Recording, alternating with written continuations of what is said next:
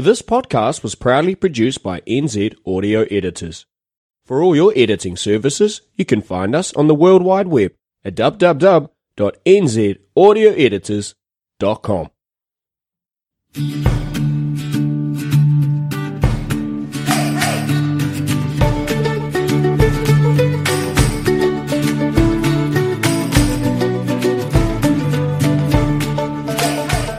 Ryan J. Melson and Greg Moll from One Plan for Retirement would like to welcome you to the NZ Guide to Financial Freedom. In this podcast, we'll break down the psychological tools and financial framework you need to live the life you want to ensure you don't run out of money before you run out of life. Hello everybody, this is a new installment called the Quick Fire Finance. So we want to get it in short little chunks and we want to hear everyone's questions so we can answer them in a short space of time. So we don't necessarily have to ask how you are, but we can say, how are you, Greg? I'm good, thank you. All right, that's enough time we had there. We've got to kick into the questions. So the first question we have, being recently retired with savings invested in family trust, we're concerned whether new trust laws coming in next year mean we'll have to tell family members what they will inherit when they die. Everyone, or when we die, shall we say.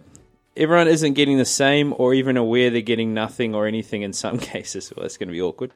And we're worried the new disclosure requirements will affect our relationships with family and friends. If we have to tell them everything now and provide investment reports, we're very tempted to leave everything to charity, which would be less stressful but not really what we want to do. Can you explain, please? We've saved very hard during our working lives. And go. So what you're telling me here is this couple have got money invested in a trust. They're intending to leave money to family members, but not necessarily equally.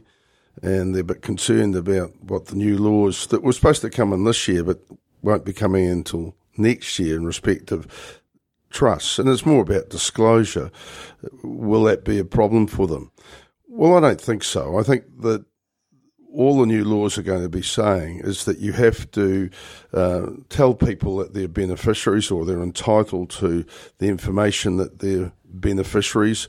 They're not really entitled to know what they're likely to get, because in a trust it comes down to the trustees, and the trustees will be the people left after the couple have died, so the problem belongs to them.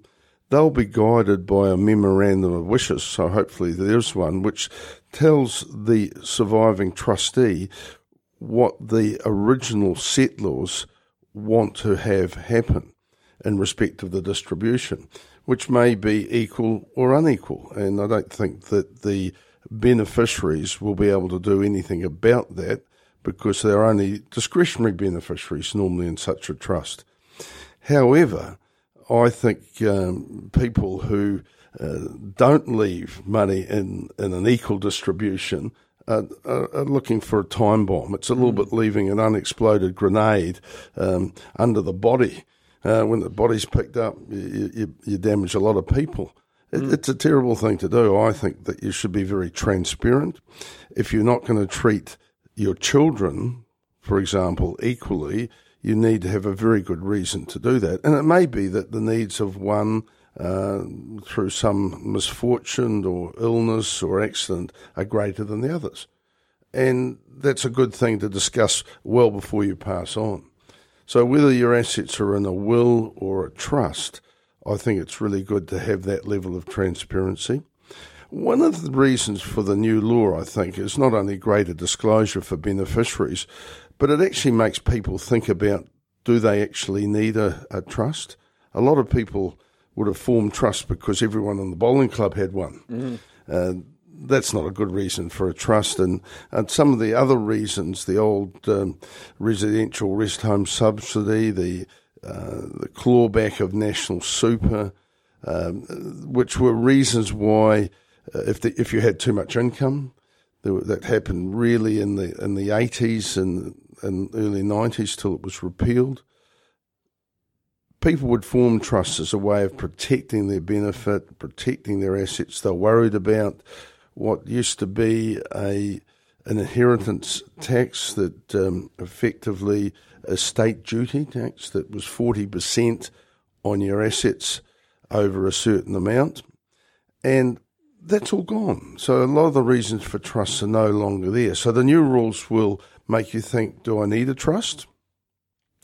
And if you do need a trust, who are the likely beneficiaries going to be? I remember I formed a family trust after my late wife died, or actually just before she died, as a means of protecting the assets that she and I had accumulated for the benefit of our children. And I was in a professional practice, so those assets were always at risk in case one of my partners did something wrong, which we were jointly and severally liable. So it made a lot of sense to form that trust. But in the day, I had a number of other beneficiaries there because I was a bit concerned if myself and my two children were on holiday, we go to Fiji or something, and there's some form of accident, and if we died, who would actually receive the benefits? Well, if there are no beneficiaries, it all goes to the government. So that's not something I'm really keen to do. I don't know about other people. So I put a number of other beneficiaries in there, other family members. Well, time has moved on. 30 years has gone by, and of course now I've got a couple of more children through another relationship. I've got a couple of grandchildren. So the chances are we're not all going to be travelling together at the same time. So some of those wider family members no longer need to be beneficiaries. So the new rule will say that, under the new rule, I'd have to tell those wider people that they're beneficiaries, but which is a bit pointless because they're never going to receive anything. I'd raise their expectations, and that can be a mistake. So it's an opportunity to narrow the trustees down to a smaller number of people and rethink, do you really need a trust? Yeah. Oh, well, that's our first instalment of Quickfire Finance. And if you have questions for yourself that you want answered, email me at ryan@oneplan.co.nz. Thanks, guys.